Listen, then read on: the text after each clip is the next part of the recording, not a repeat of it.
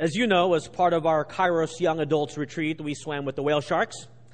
Prior to going out by boat and swimming with them, all of us tourists were given a brief 5-minute orientation. Someone in a very monotonous voice gave us the simple rules that would define our encounter with them. I think she gives this orientation 30 to 40 times a day. Every one of us could at least memorize the lines as we heard it 6 to 7 times, waiting for our turn to go out by boat. Do not touch the whale sharks. Stay 4 meters away from the whale sharks. Do not use flash photography.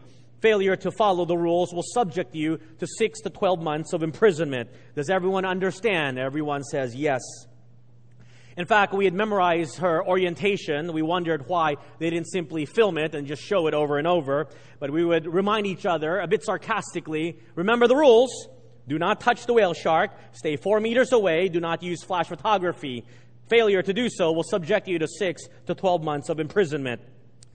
We figure when you hear the announcement over and over, you will begin to internalize it. There is a reason why it is short, it is sweet, you will remember it. And so we went out by boat and got into the area with the whale sharks, and everyone went into the water. As I went into the water, I saw that everyone was following the rule except someone from another boat. That someone from another boat began to swim towards the shark as if to chase it. I saw it and I wondered, what was he going to do? Give it a hug? All the boatmen who were there kept yelling for him, "Sir, come back, come back. You cannot be that close. Get back, stay away from the shark." They shouted at him, "Sir, do you understand?" And he said, "Yes," but he still continued to swim towards it. With the desperate pleas of the boatmen unanswered, in my heart I was thinking, I hope the shark bites his hand off to teach him a lesson, to show him what happens when you do not follow the rules. I bet you that if just one tourist had his hand bitten off by the whale shark, everyone would surely stay 4 meters away. But I realize since whale sharks only eat plankton and not people, no one is really scared of them. Perhaps that is the problem. No one is scared, and so many of them do not obey the rules. In contrast, perhaps if you were swimming, perhaps with the great white shark, and they told you, stay in the cage, I bet you no one would not follow the rule to stay in the cage. No one in their right mind would venture out of the steel cage and say, you know what? I think I want a closer encounter. Because you know what the whale shark can do, and you know what the great white shark can do. And so why do we act differently? We follow some rules, but we don't follow others. I think it's because we all risk assess whether it is to our benefit to follow the rules or not, to comply, whether we can get away with it or not. And if we can get away with it after we've done our risk assessment, then it's fine. If I were to take a survey of how many text and drive, I think the vast majority of us would have to raise our hands. And whether you know it or not, the first fine for being caught, or the fine for being caught the first time is 5,000 pesos. It's a large sum of money. But many of us have done our risk assessment. We say it is a large sum of money, but we'll take the risk. We'll take the risk that the cop doesn't see us texting with our heavy tint. And if we get caught, it's only money. I bet you if they change the law, that the first time you're caught texting and driving, they will shoot you to death. I bet you no one would take the chance. We all risk assess whether we want to comply or follow with certain rules. So it is in our spiritual lives. We do the very same thing.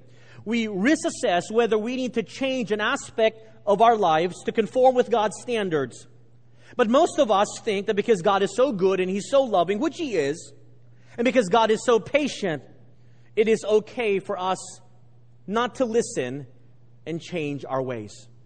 We've done the risk assessment, and it is of low risk for us if we do not change, and therefore many of us do not. To change this notion, this is a wrong notion, we continue our study this morning in the book of Zephaniah. We will see how God will remind the people of Jerusalem who had this very same attitude, and He will remind them of who He is and how He judges those who do not change in their life. If you have your Bibles, I'd like you to turn with me to the book of Zephaniah chapter 3 as we exposit verses 1 to 8. Zephaniah chapter 3 verses 1 to 8 as we draw out some principles to challenge us to change if there are areas in our life that demand change, that do not conform with God's standards. The book of Zephaniah chapter 3 beginning in verse 1. Look with me. Woe to her who is rebellious and polluted, to the oppressing city. Now, what city is Zephaniah talking about? If you look further in the chapter, you will find out from the context that this is in reference to the city of Jerusalem. Zephaniah begins drawing his attention back from the judgments against the other nations that surround Judah, which we talked about last week, now specifically back to Judah, and specifically against the city of Jerusalem. Now, in verses 1 to 5, the prophet announces the reasons of why God's judgment was upon this city. You see, God always has a reason for His judgments. God's judgments are not haphazards. God's discipline are not on a whim. There's always a reason why He judges fairly. Now, what characterizes this city that would demand God's judgments? Verse 1, they were rebellious. They were polluted. They were an oppressing city. In their rebellious ways, the city of Jerusalem and the people living in it refused to come under the authority of God and His Word. In their polluted and defiled state, they were obviously sinful in the practices within the city. In their oppressing manner, they took advantage of each other. Everyone did what was right in their own eyes for their own dishonest gain. It was a polluted city. There was no rule of law.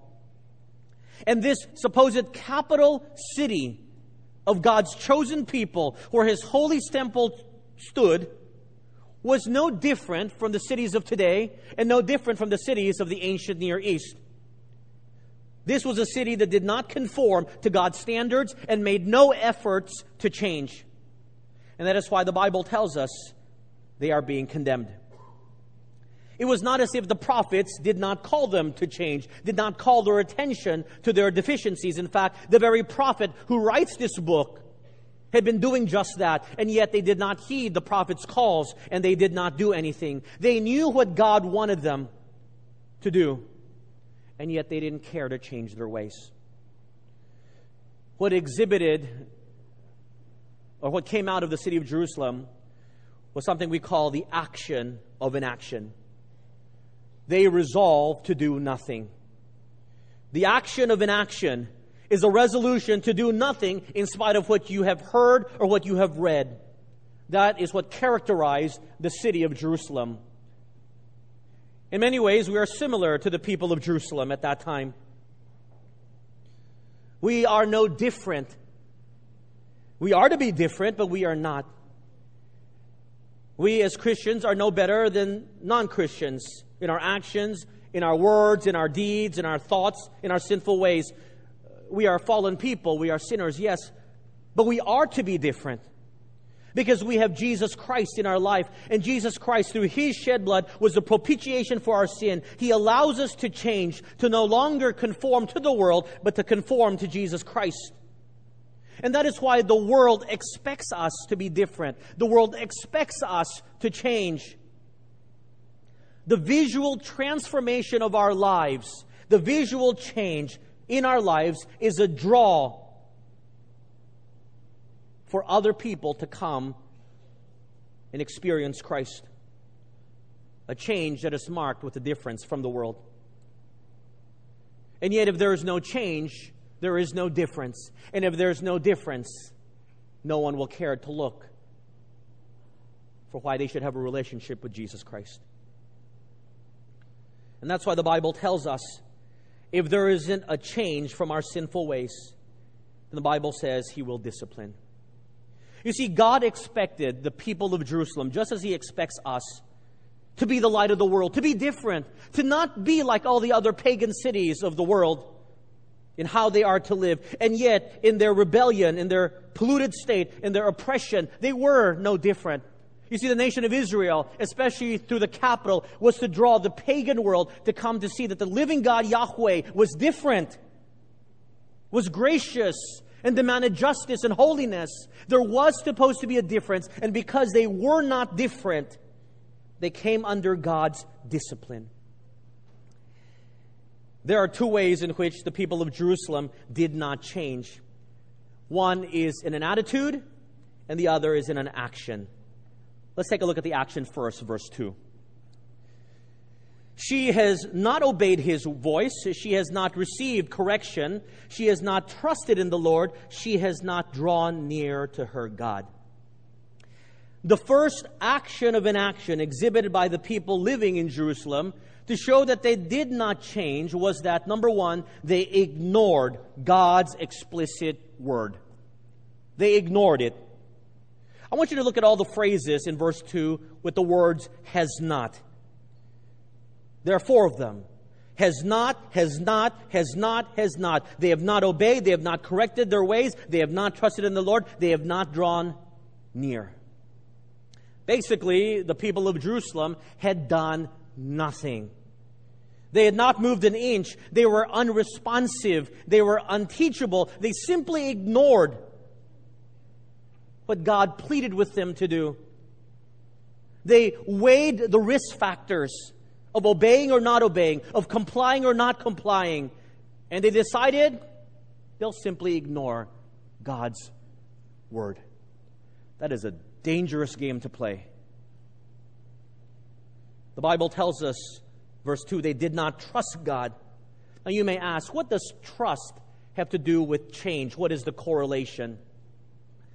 You see, if you do not trust God, you will not obey. If you do not trust, you will ignore. For example, when I give you a biblical principle on a Sunday morning for how we are to live from what the Scriptures teach, you have a choice whether to comply or not. But we often choose not to comply or to change because we simply don't trust. We don't trust God. We don't fully trust His Word, although we would never admit that. We don't believe that God's promises will come true. We don't really believe that God will really punish and discipline. We don't believe that if I give up a certain thing in my life, that somehow God will make it up to me. And so I won't change. I'm skeptical because I do not trust God's word as it relates to heavenly rewards or His promises in heaven. Does that sound like you? Because for the people of Jerusalem, they did not trust. That is why they did not obey, and they ignored the word of God. Look at the end of verse 3. It also says of them, the people of Jerusalem did not draw near to her God. When they willfully ignore God, it is because they did not draw near to Him. You see, my friends, when you are close to someone, when you want to be close to someone, we change our ways to either get their attention, or that when we are in fellowship with them, we change our ways so that we can please them, so that they'll like us. An obvious example of this principle can be found when you see teenage boys. One day, teenage boys hate all girls. They ignore them like the plague. They avoid them like the plague, as if they have cooties or some real disease or germs. One day, it is not cool to like girls, and yet something happens.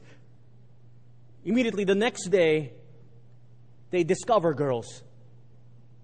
They've always been there, but now they've discovered them. How do you know that? Overnight, they begin to buy new clothes. They actually take baths. They comb their hair. They shave. They put on cologne so that they can get a girl to like them. The motivation for that change is the desire to be with someone of the opposite gender.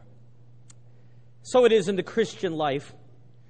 If we draw near to God with a deep desire to be intimate with Him, we will want to change our lives because we don't want the one we lovingly are in relationship with to be disappointed in our words and in our actions. Does that make sense? If we are in intimate fellowship with Jesus, if we draw near to Him, then we will change our ways so that God will not be disappointed in the way we live, in our actions, and in our words. Men and women, if you draw near to God, if you initiate to be an intimate relationship, And when you love Jesus in the most intimate of ways, naturally you will want to change so that you will please Him with your life, especially one who has died in our place.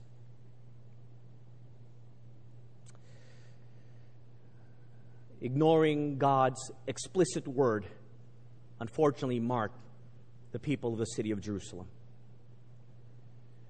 In verse 3 and 4, we see the attitude, including verse 5. Look with me. Her princes in her midst are roaring lions. Her judges are evening wolves that leave not a bone till morning. Her prophets are insolent, treacherous people. Her priests have polluted the sanctuary. They have done violence to the law. Here Zephaniah condemns the ruling class and the religious class of Jerusalem. 4 groups that should have been leading the people towards God. These were the moral authority of the city, and yet instead of leading them to God, they were leading them away from God. The first group from the ruling class were the princes. They were in charge of running the city, but instead of running the city well and fairly, they were like hungry lions, lording their rule over everyone and leading for their own gain. The second group from the ruling class were the judges. These judges, or all judges, are supposed to be impartial and fair. But these judges were corrupt. They didn't simply exhibit, under the table, wink, wink, quid pro quo types of corruption. They were blatantly obvious in their corruption, the Bible says. They were robbing the people. In fact, the people had nothing. They were like wolves who leave nothing for the people the next day. This is not describing the Philippines. This is describing the holy city of Jerusalem, where God's holy temple was. The third group, or the first group of the religious class, were the prophets. The prophets were to be different. They were to call people towards righteousness. And yet the Bible tells us what defined the prophets in Jerusalem were that they were insolent and treacherous people. They were evil people. They were bad people, serving for their own gain. The fourth group condemned, the second of the religious class, were the priests. And the priests were to lead the people in worship.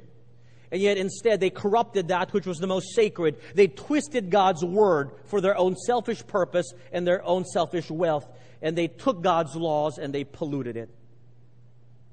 No wonder the people never change when those at the top were not changing as well.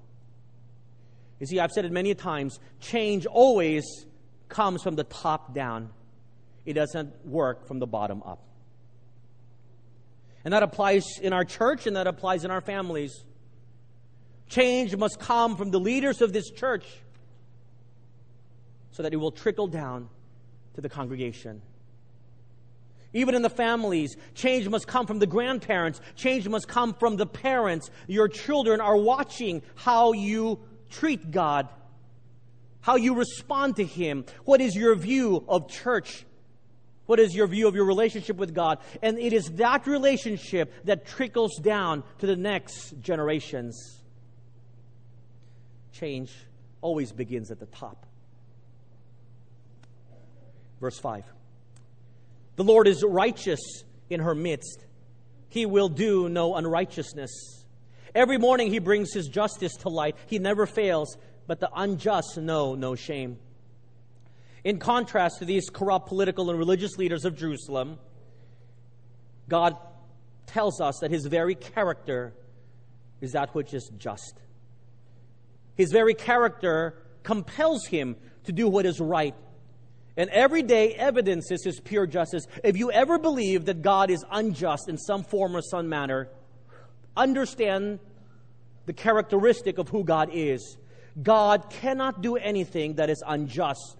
So all of His actions, all of what He allows to happen in your life is just. And if you come with that notion, you realize just how amazing God is.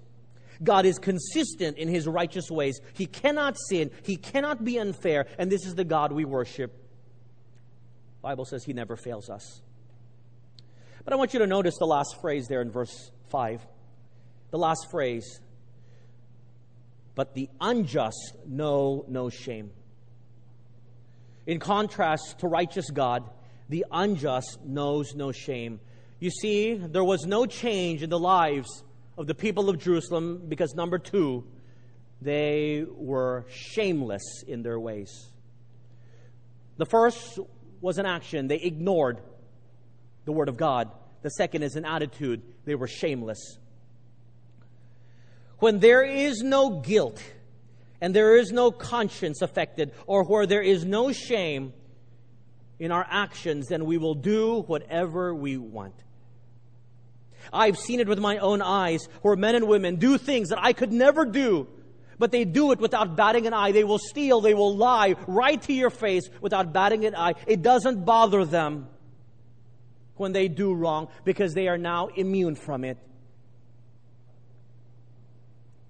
When you can sin without being affected, may that be a warning sign to you that you have resolved down the path towards action of an action.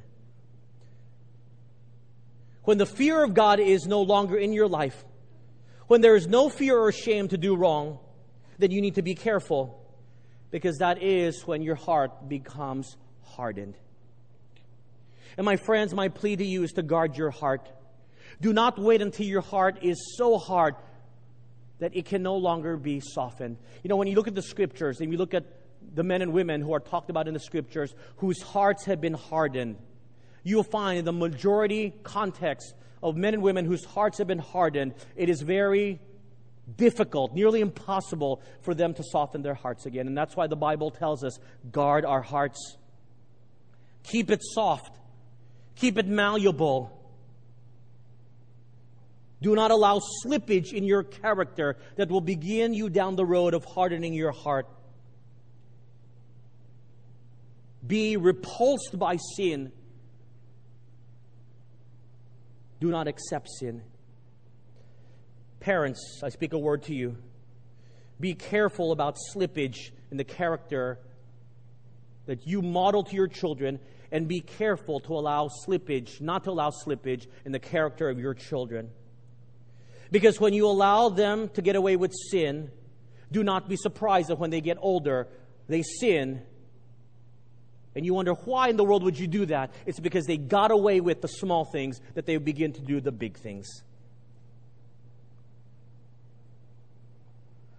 In 1987, Harvard professors James Wilson and Richard Herrnstein came to a similar conclusion in their book, Crime and Human Nature, a defining work as it relates to criminology. And here in this book, Crime and Human Nature, they determine that the cause of crime is a lack of proper moral training among young people during the morally formative years. During the morally formative years of a child's life, if they don't receive proper moral training, they often have a higher propensity to sin and to do crime. Now you may wonder, when is this morally formative years? According to their study, it is between the ages of 1 and 6. 1 and 6. Imagine that. How many of you have small children, and when you see a 4-year-old or 5-year-old tell a little white lie, or they take something that's not theirs, we say, it's okay. I'll teach them when they get older. They're only 4. You are allowing their character to slip. It is in those morally formative years that you should not let them get away. Now, why? Because, as you know with children, they think in black and white. What is right, what is wrong, and wrong.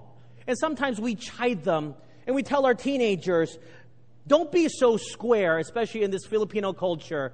To survive in the business world, you must not think in black and white, you must think in gray. You are doing them a disservice if you teach them that. Because the Word of God is black and white in many ways. It is biblical when a little child thinks in black and white. What is right, what is wrong is wrong. It is us who make what God says is black and white, and it is us who makes it gray. Be warned. When we become shameless in our sin, we go down the road of having our hearts hardened. And that is why we do not change. Or when you don't change or don't see the need to change, we need to be reminded of who God is and what He will do. And that is exactly what He does in verses 6 to 8. Look at what He reminds the people of Jerusalem about who He is.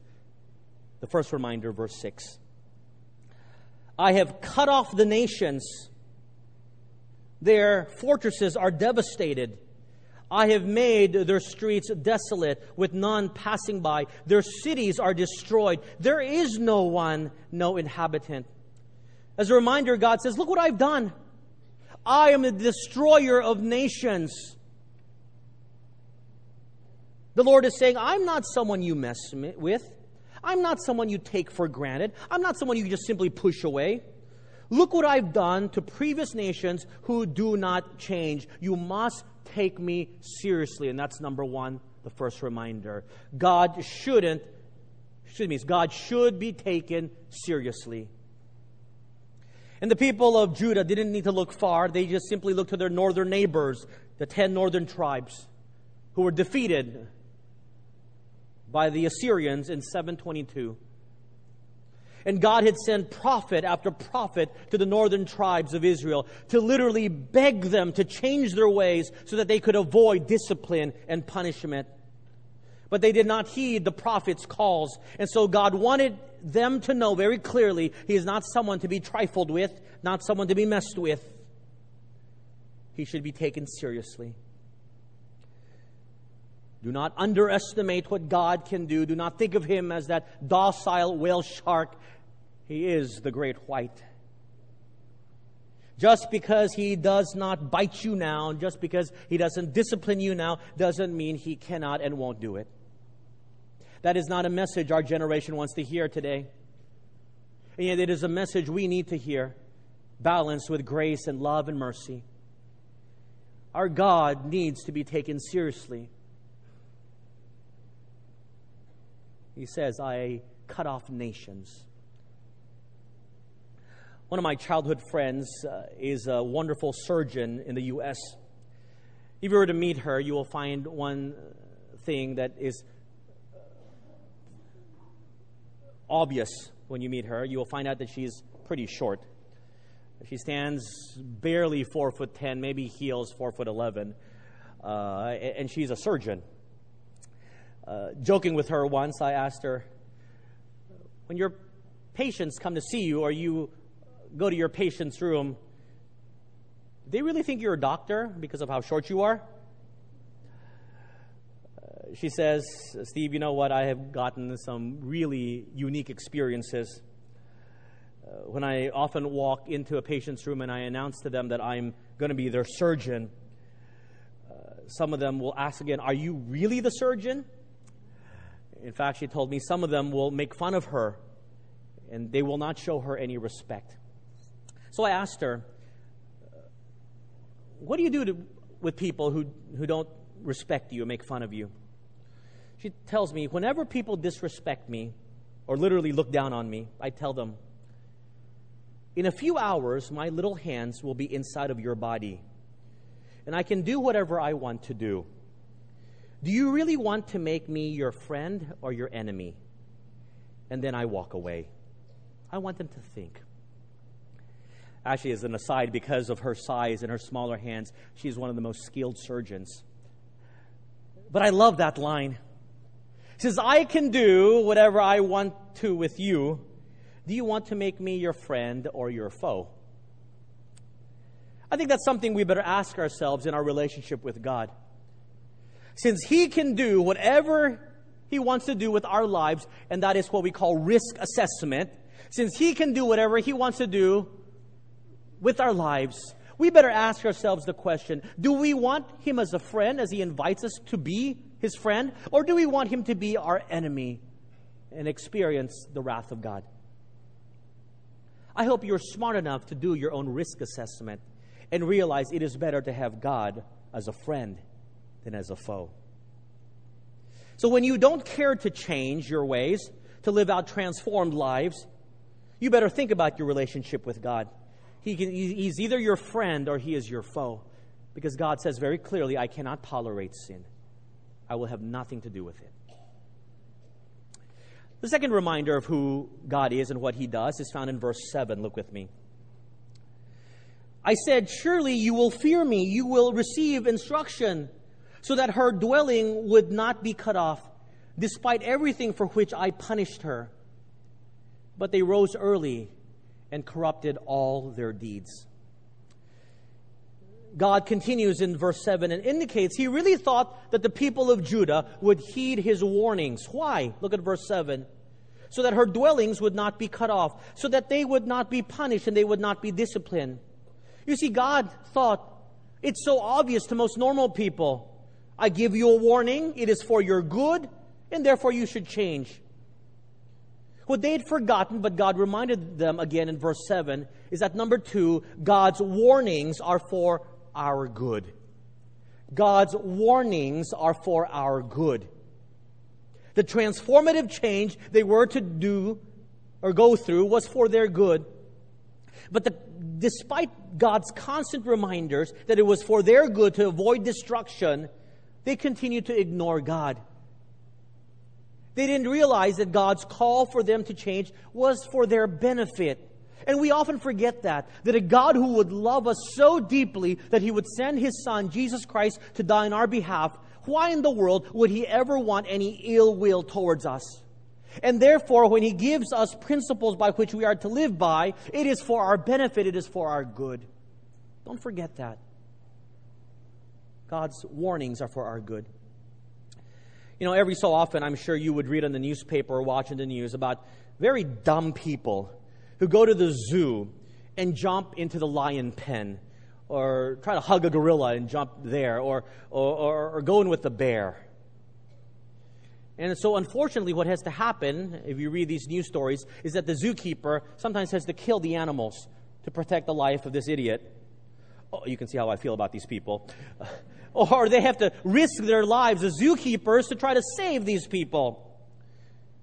You know, what gets me very angry is that when I read the follow-up to this story, these people who have been saved after they've jumped into the lion pen or whatever other pen, is then they sue the zoo. Often happens in America. What do they sue the zoo about? They sue the zoo because the barriers were not high enough that they were able to climb over it. They sue the zoo because their protective barriers were not complex enough that they were able to find a way to get in. It is when I read those stories that I become very unpastorly and I wish the animals had eaten them. You see, when they see the barriers at the zoo, instead of thinking this is a warning to keep us away for our protection, they think, wow, this is a challenge. Let me see if I can climb over it. Let me see if I can skirt the defenses of the zoo so that I can be one with the animal and have a great encounter. I want to yell at these people. The point of the barrier is not to take away your fun. It is to protect you. So if you climb over the barrier to try to get in, then the zoo should let you experience that animal encounter. And we read stories like that and we say, we're not dumb enough to do that. We're not dumb enough to think like that. Well, think again. In the same way, we have the very same reaction. God gives us a warning. He gives us a protective boundary. And instead of saying, thank you, Lord, for protecting me and keeping me out of trouble, what do we think? We think, how can I breach this barrier? How can I step over the protective custody line that God has given us? Because in our minds, God somehow draws out these boundaries in our lives because He is a cosmic killjoy and He wants to suck out all the joy from my life. And God just simply wants to make my life miserable. And that is how a lot of Christians think. We have forgotten that when God sets forth His protective boundaries in how we are to live, it is because He loves us dearly. He wants to protect us. He wants to keep us out of trouble because His warnings are for our good. If you think that stepping outside of God's protective boundary is an adventure, you are as dumb as the one who jumped in to a zoo pen. And that's the truth. God's warnings are for our good. Let us remember that. If we're living inside the protective care of our Lord, then we are in the very safest of places. And it is in the protective care of God that we can experience true joy. It is when we are outside the protective will of God that we should run very scared. The last verse, verse 8. Therefore, wait for me, says the Lord, until the day I rise up for plunder. My determination is to gather the nations to my assembly of kingdoms, to pour on them my indignation, all my fierce anger. All the earth shall be devoured with the fire of my jealousy. If you're wondering how many more weeks will the pastor yell at us, this is the end of the judgment portion of this book. This is the last verse of the judgment portion of the book of Zephaniah. It gets a bit easier to swallow. But here in this last verse of the judgment portion, Zephaniah again reminds the readers, reminds us of God's universal judgment on the day of the great day of the Lord on all those who are wicked. And this will happen during the Great Tribulation, where He gathers the nation to pour out His wrath. But until that time, you and I have time to change, to repent, to change our ways.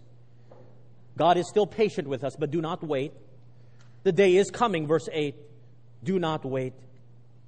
Do not ignore what God has challenged us to do.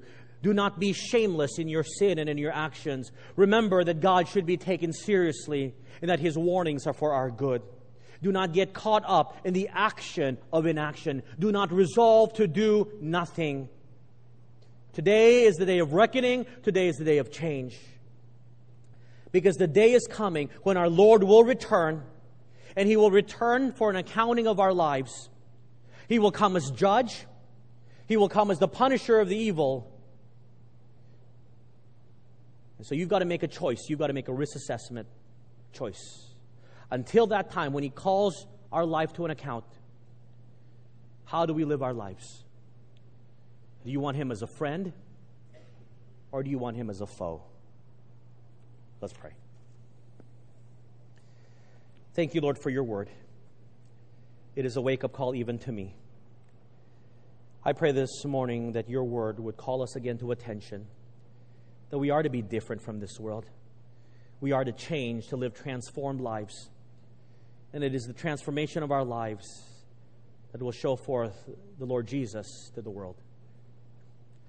I pray this morning that each man and each woman, each young man, each young woman who has heard the word of the Lord will leave here very different from how they have stepped in.